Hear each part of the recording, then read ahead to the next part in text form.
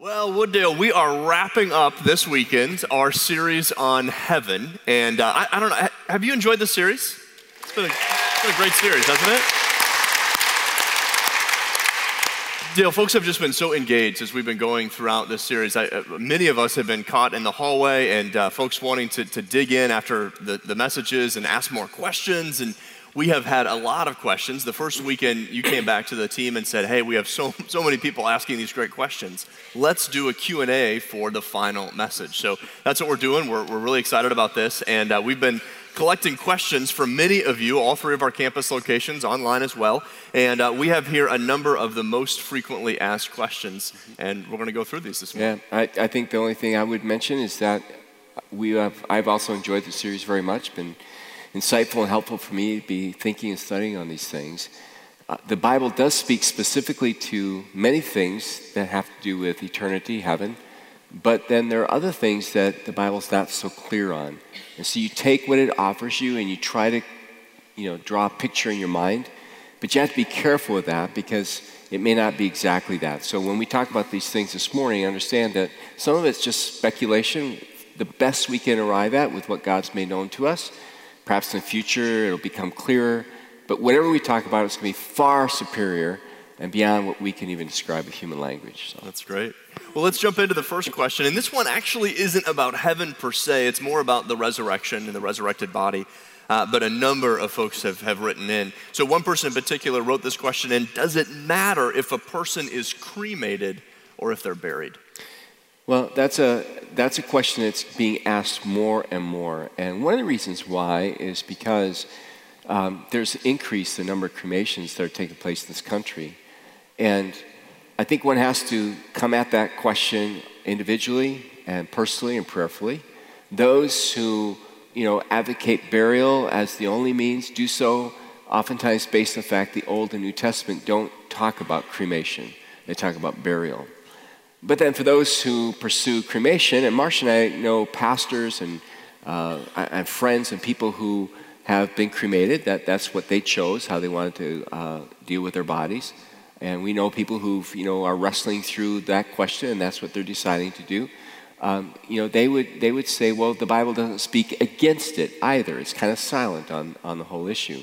I think the important point is to not fall into the same kind of thinking that the world does. And what I mean by that is cremation in its various forms is practiced by many different religions. And it's done so out of a Platonic mindset. A couple of weekends ago, I mentioned Plato. And what I did, I said, Plato was kind of the father of this idea that the human body is evil, that the human body is something we want to get rid of, that we're trapped inside of it. And our goal is to be free from it, so the body is just considered to be, really bad matter that we need to get rid of. And that's not how God looks at our bodies. I mean, God created Adam and Eve, He created humanity, and He said it was good, right? Our bodies are good to God. Paul tells us in 2 Corinthians chapter 5 that it's unnatural to be without a body. That's why 1 Corinthians 15, he talks about our longing to have a body, a resurrected body. That's how God sees us. So God has always planned that we would have bodies. Our first bodies were ruined by sin, and He plans to give us a resurrected body. And in fact, the early Christians were oftentimes taunted and laughed at by pagan religions because they cared so much for the dead.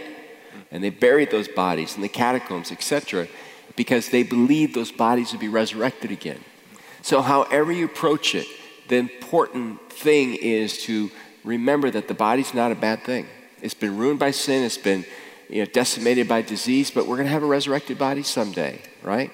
So whichever way one goes, one wants to make sure they keep in mind that we'll have a body back again.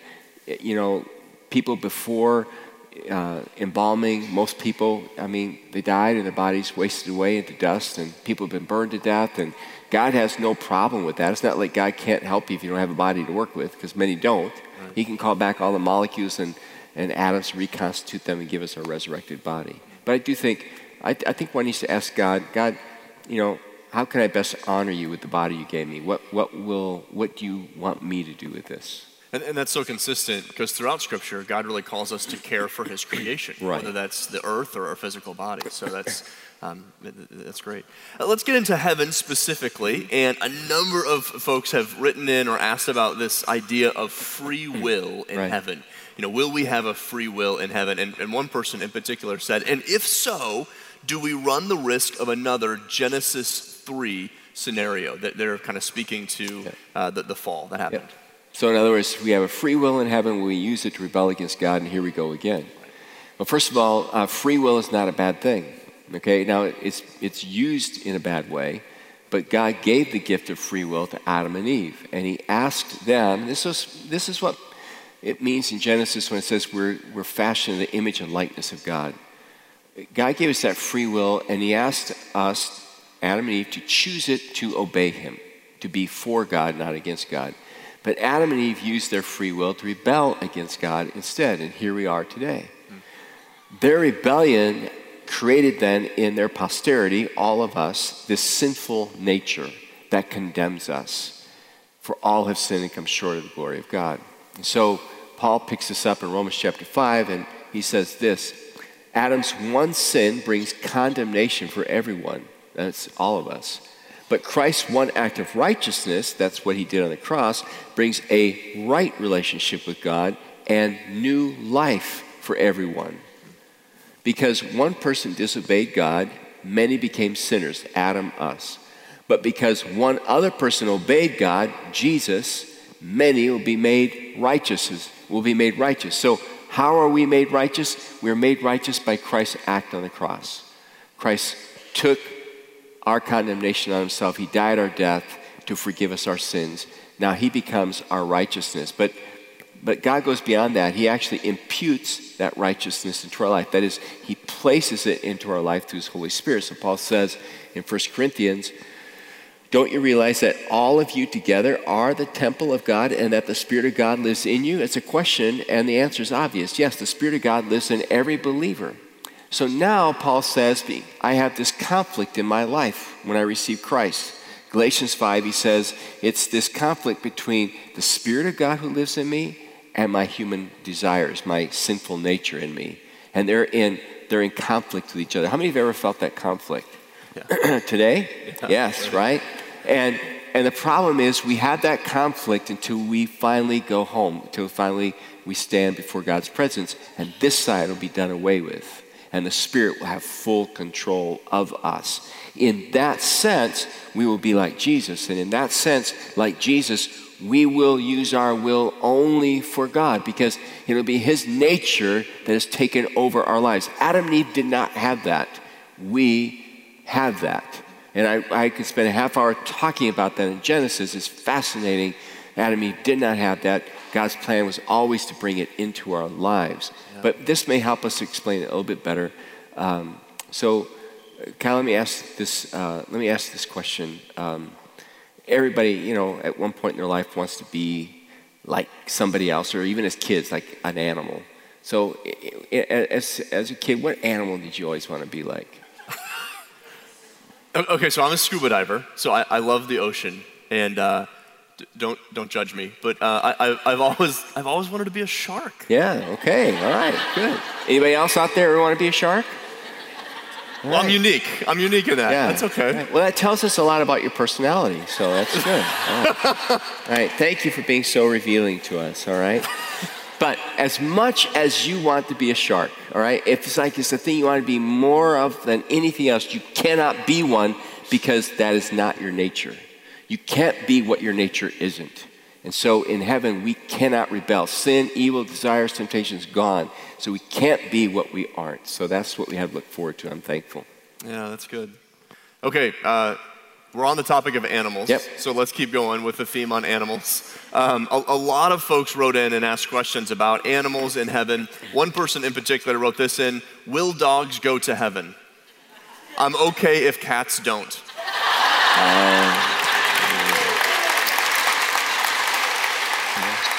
Oh, we're going to get cat emails this week. Oh. So to all cat lovers and owners, I apologize on behalf of these other people, all right? Whoever they were. okay? So let's talk about animals for a moment. And there are lots of questions, and for good reason, because so many people enjoy the animals. Why do we enjoy the animals? Because God created the animals. So as I've done this series, two things have really kind of grabbed my attention. One is how much God loves and cares for the environment. He really does. Because he made it and said it was good.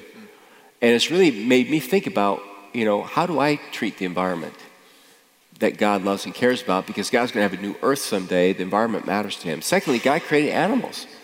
And God created animals to be very unique and to have a unique relationship with mankind. Adam and Eve, the animals are brought to them to name. There's a lot more in there than just Adam giving them a name. It's interesting, in the Hebrew, the word that's used for our human soul is nephesh. It is also the same word that is used to describe the life of the creatures, of the animals. Now, our souls and the souls of animals are very different. We have a soul that can relate to God. They do not. But in God's economy, man was supposed to have a special relationship with the animals.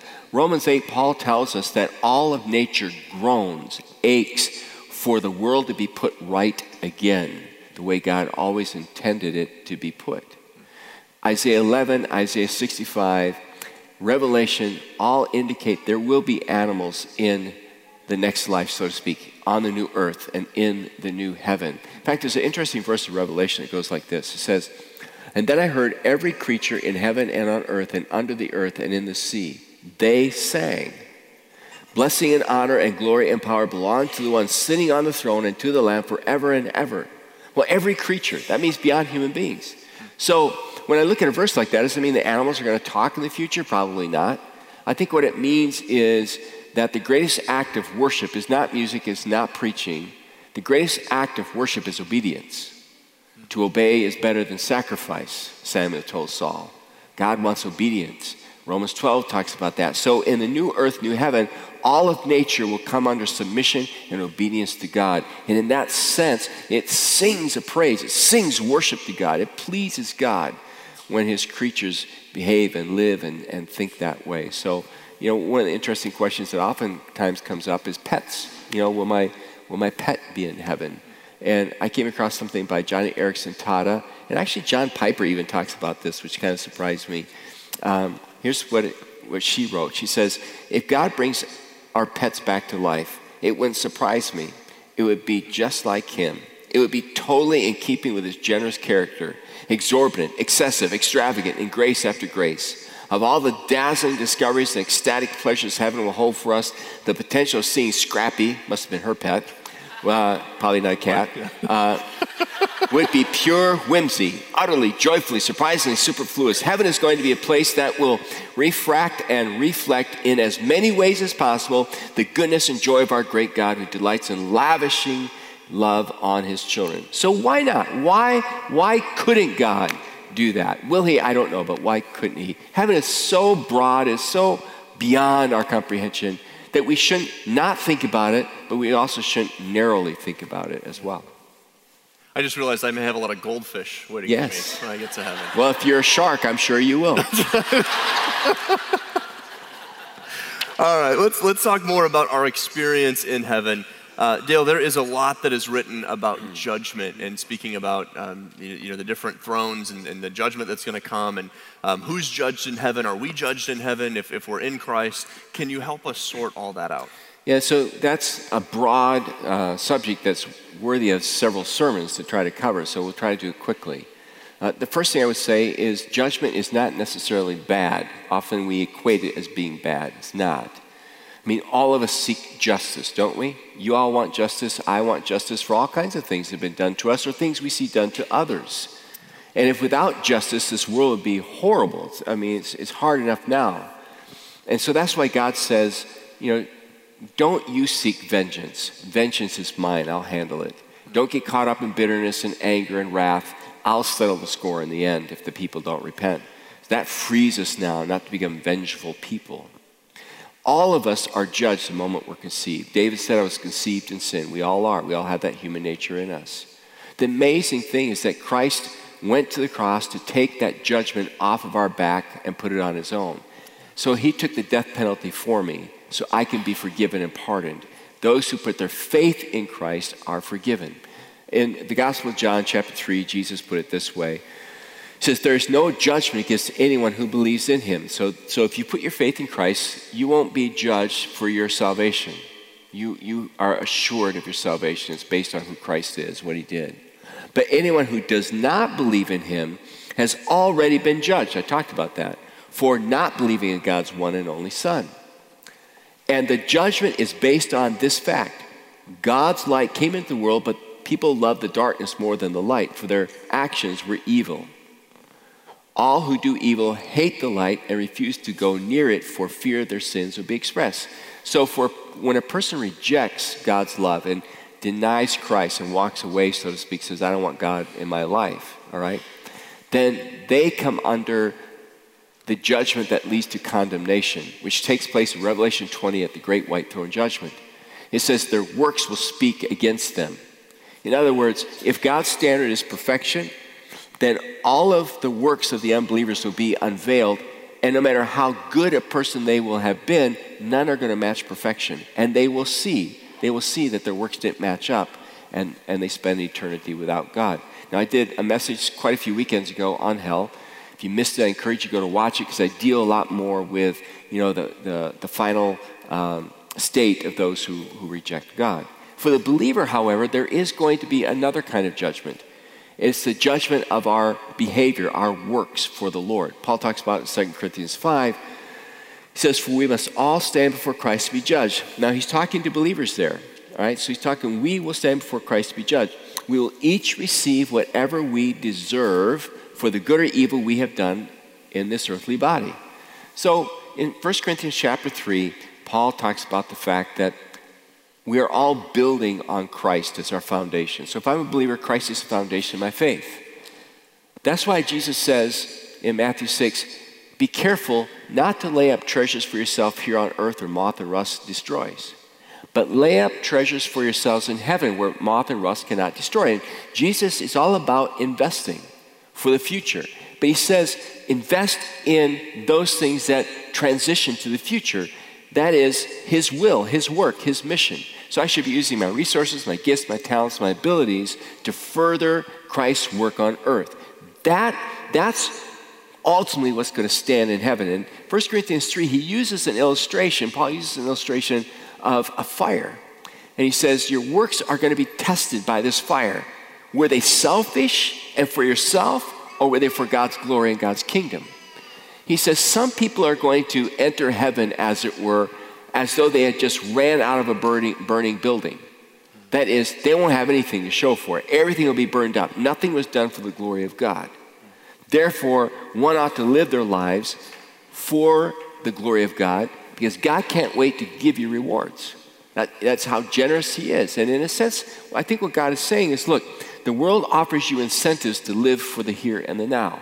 Do you want to do that?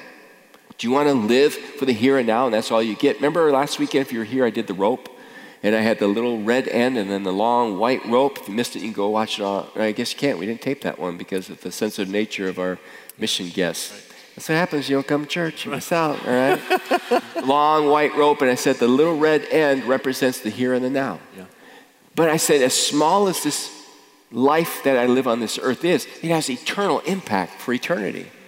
God says, take this part of the rope, live your life in such a way that, man, you just are blessed throughout eternity with all these rewards that I have for you. Yeah. And so, that's an important part of our journey, our walk with God.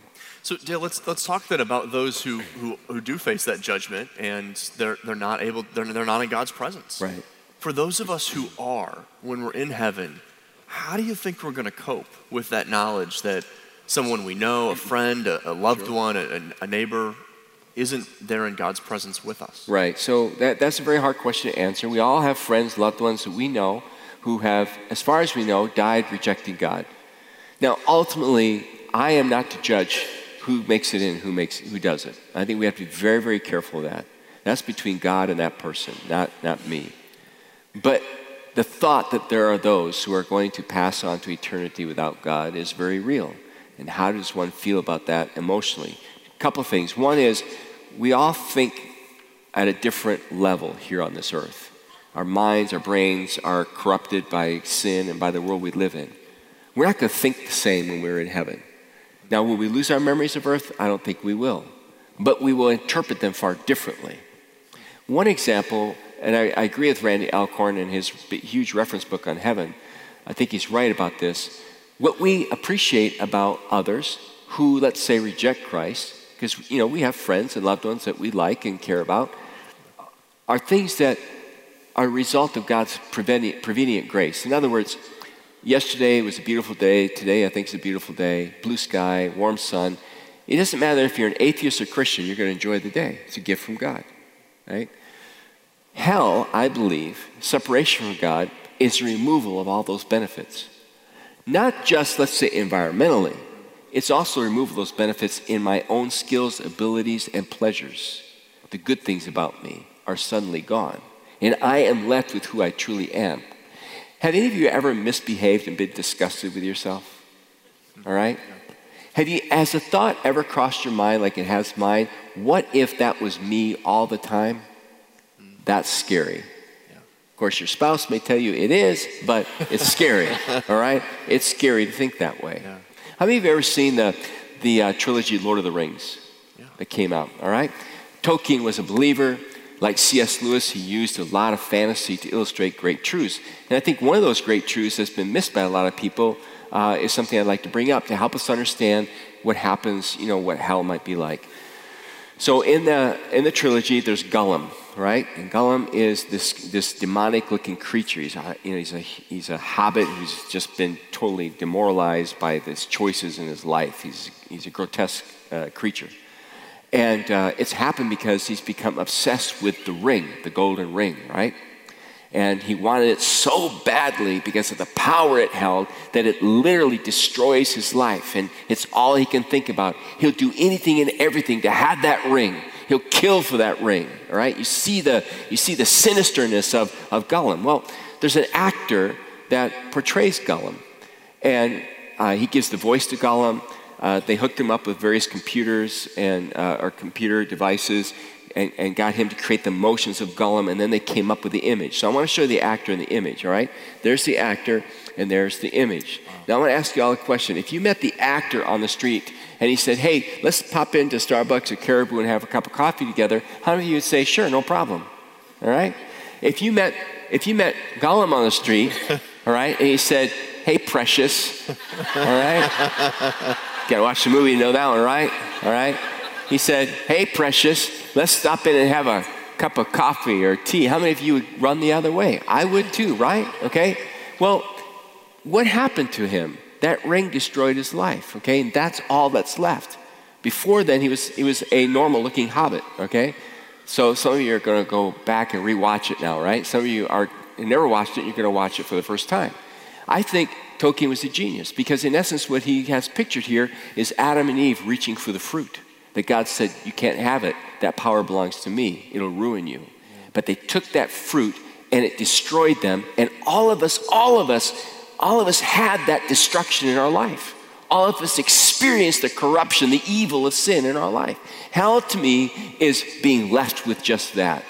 And so I think when we have that understanding in eternity, it'll make it better for us to deal with the loss of those people in heaven because we'll see sin for what it really is. Yeah, and it's a hard question. And that's so helpful for us to understand that we can't make, we don't have the perception of that eternal perspective at this point. So it's hard for us to comprehend. Because imagine if I feel this way, imagine how God feels, right? Imagine how God feels. Yeah. He loves them far more than you and I could ever love them. Yeah. So. Another question that many are having a difficult time kind of wrapping their mind around is the idea of relationships in heaven. In particular, and I know you mentioned this in one of the earlier messages, but your questions have come in. Will there be a marriage in heaven?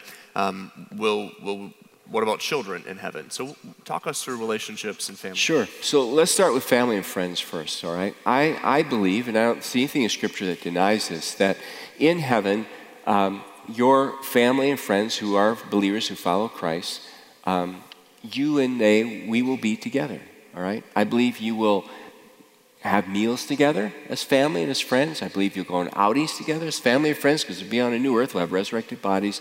I believe there will be a bond there as friends. We'll be very close. And something happened to me this week that really impressed this on my heart in a way I didn't expect. Marcia and I had our family in from all over the place. So my kids who are missionaries in Europe came in with our 2 grandsons. My daughter and her family from Texas, which is like another country, came in. And my youngest son, who we haven't seen for a very long time, came in with his girlfriend from California. And so it had been 4 or 5 years or more since we'd all been together like that. And so it was really special. And then they all started peeling away, going back home. Well, my son went back to Europe with his family, our 2 grandsons. And I got a call yesterday, and my son was on the phone. He said, "Hey, Dad," he said, "we're really having a hard time with Harrison, who's my second oldest grandchild, who's 8. And he said, Harrison is crying to sleep every night. So can you talk to him?" So Harrison and I have kind of a unique relationship like I have with each of the grandkids. And so he was on FaceTime and I was on FaceTime. And he went to his little room and I went to my room. And he just was crying. And he says, "I can't sleep." He said, "I miss being there so much." He says, "Papa, I miss you so much." And he's just sobbing while he's doing it. And so I'm trying to keep myself together emotionally while he's doing that and not fall apart. And I'm trying to comfort him. I want to get on a plane and go get him. I was left with saying, "You know what, Harrison, let's focus on our memories." And I started talking about the things we did while he was here. Then I started talking about the future, the things we're going to do when we see him again. And I said, "Put your head on the phone." Papa would put his head on the phone. And I prayed for him. And I just thought how that relates to heaven. Some of you have loved ones who've gone before you. You miss them desperately, children, spouses, grandparents, friends. I want you to know that as much as you miss them now and may make you cry, and that's okay, you are going to see them again.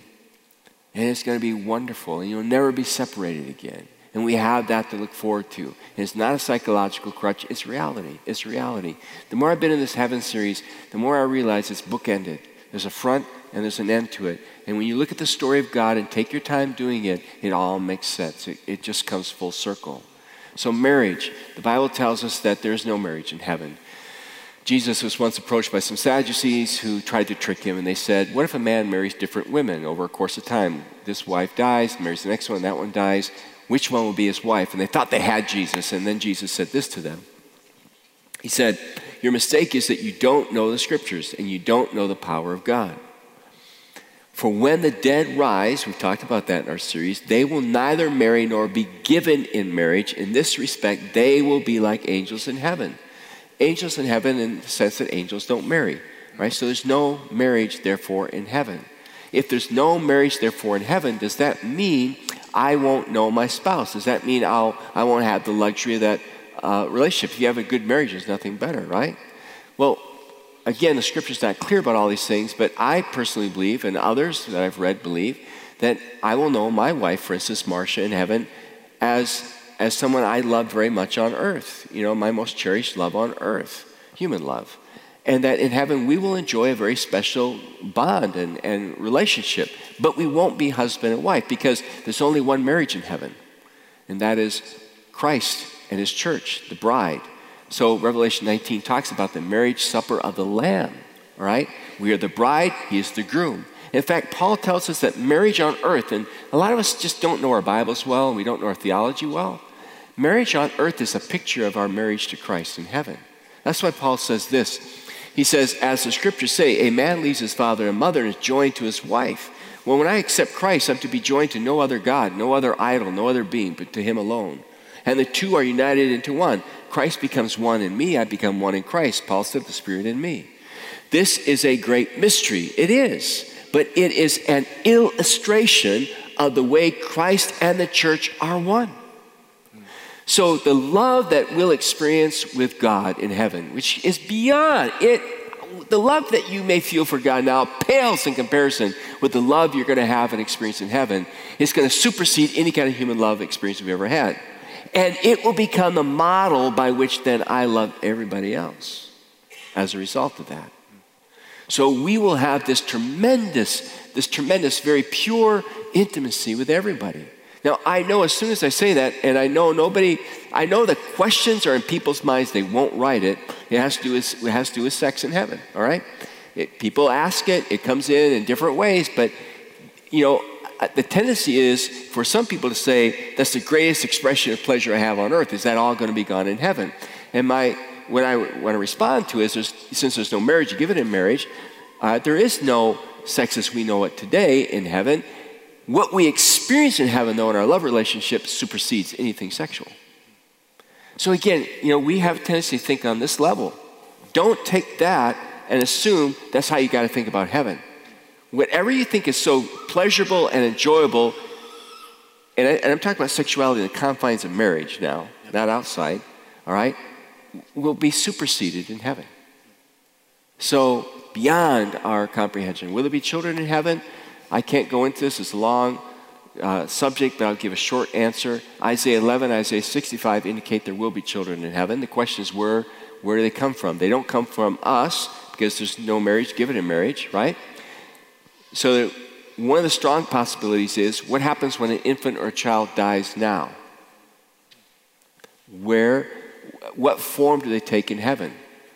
Do we somehow assume they're all going to be in an adult form in heaven? Why is it not possible they will be at whatever stage they entered into heaven as an infant, a child, right? And if so, will we be responsible to raise them in heaven? Will parents raise their children? Or if their parents aren't there, will others act as parents and raise those kids? I think about all the children that have been miscarried or have been aborted. They're in heaven. My parents had a child, my mom miscarried, that they expect to see in heaven, okay? I have a sister, I was told this little girl that we'll see in heaven, right? So, why not? Why not? And then God allows us to raise them to be whatever ideal age God chooses for us. By the way, parenting would be much easier if that's the case than it is here, all right? All right?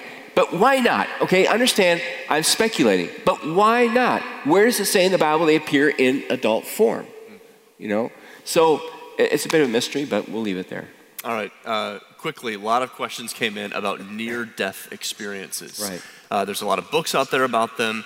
Dale, what do you make about those near-death experiences? Well, a couple of things. One is they're not always heaven-related. Some of them are hell-related. I shared a story weekends ago, I think on the Message of Hell, picking up a man who was an EMT working with a paramedic who had collapsed at a Catholic retreat center. Flatline, we couldn't get a pulse on him at all. Brought him back to life again, resuscitated him, I should say, and he would not stop talking about the fact, to me, I was the only one with him in the rig, that he had been to hell and how horrible it was. I mean, this guy, it was so, it just overtook him, how concerned he was and how he was going to change his life, all right? My dad, on the other hand, has had multiple heart attacks, ended up in the emergency room a couple times. In one of those instances, he said he remembered leaving his body. He remembered looking back down and watching them work on his body and thinking to himself, stop it. I don't want to go back. All right? Now, he didn't see a light. He didn't hear a voice. He didn't have any warm fuzzies or music. He doesn't know what to make of it. So there have been people, pastors, and other good Christians and non-Christians who've had these NDEs, all right? And they write books and make movies about it. I think it's all rather interesting. However, you cannot base truth on experience. Therefore, just because somebody said they had the experience, you can't sit there and go, if it conflicts with the Bible, you can't then change the Bible to adapt to that. It could be hallucinatory, it could be demonic. By the way, the best cases for NDEs are children, because they're the most honest in the research. And they've talked to kids who have seen things that happen in houses far away or in rooms that the kid could not have been in, and there's no other way they could have known what was being done. So there's something there. All I'm just saying is you've got to ground yourself in the truth, not in those experiences. Enjoy the movies, read the books, but come back to the Bible. This is our guide for life here and now and life in the future. So just be really careful with those kinds of things and don't create a teaching out of it, especially if it conflicts with the scriptures. Dale, this series has been incredible. God's word hints at just this how amazing heaven is going to be. And I think the question that it leaves us with is, why do we have to wait? What's the point of prolonging life here on this earth when we have such an amazing future waiting for us? Let's answer that question, all right? So we had that question come in several different times. Why not circle the wagons? Why do we even care about this earth? Why do we care about this world? Let's just wait it out and pray that God comes soon. That's not the right spirit or attitude for us to have, though sometimes I feel like doing it, like going away and hiding and waiting out on God. The Bible tells us that God has left us here to continue being Jesus on earth. That's why we're called the body of Christ. The Bible tells us that he is willing that none should perish, but all should come to repentance. Repentance obviously leads to eternal life. So I'm left here, you're left here, we're left here in order to let people know the good news of God's grace and God's love. We are left here to point people to who Jesus is, so that their lives can be changed. That's why God says, I've got rewards waiting for you. Don't invest in this life. Don't waste your time, money, talents, abilities, building a little kingdom for yourself that makes no difference in anybody's future. But invest your life in an eternal difference. So we talk about adopt 7. Who are those 7 people in your life you're praying for, you're going to serve, hope to share Christ with. That's why we're involved in world missions, trying to reach other cultures and other people the good news of God's love and God's grace. That's why he left us here. That's where our focus needs to be. But as we close out this series, it also leaves us with a very important question. Do you know where you're going to spend your eternity?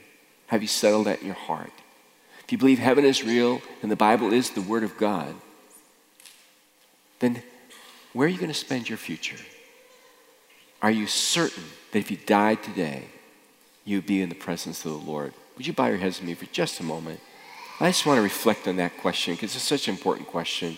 I don't want to end the series in heaven without giving you an opportunity, if you're unsure, to be sure of where you'll spend eternity. So, how would you answer that question? I say, Pastor, I don't know. I'm not sure. Well, are you wanting to be sure? Say, I do want to be sure. Then it's just a matter of transferring your trust completely over to Jesus Christ. And you can do that today as long as you mean it with all your heart by praying a very simple prayer that you can pray with me even online. Pray it quietly. Pray it to God. Pray something like this. Dear God, I am unsure about my future. I want to spend my future with you. Not on my terms, God, but on your terms. So I admit I'm a sinner and I need forgiveness. Today, oh God, I open my hands to you in repentance. I ask you to take over my life. I accept what Jesus did for me on the cross. I ask you to bring your Spirit into my being. I will give you my best, oh God. I thank you that you become my perfection. And I have the rest of this life to live out that perfection that is in me now in your Spirit. Father God, I pray for anybody who prayed that prayer that your Spirit would speak to their hearts. God, I pray that you bear witness with their spirits that you indeed love them, they've been forgiven, that you live in them, oh God, you have a purpose for their lives.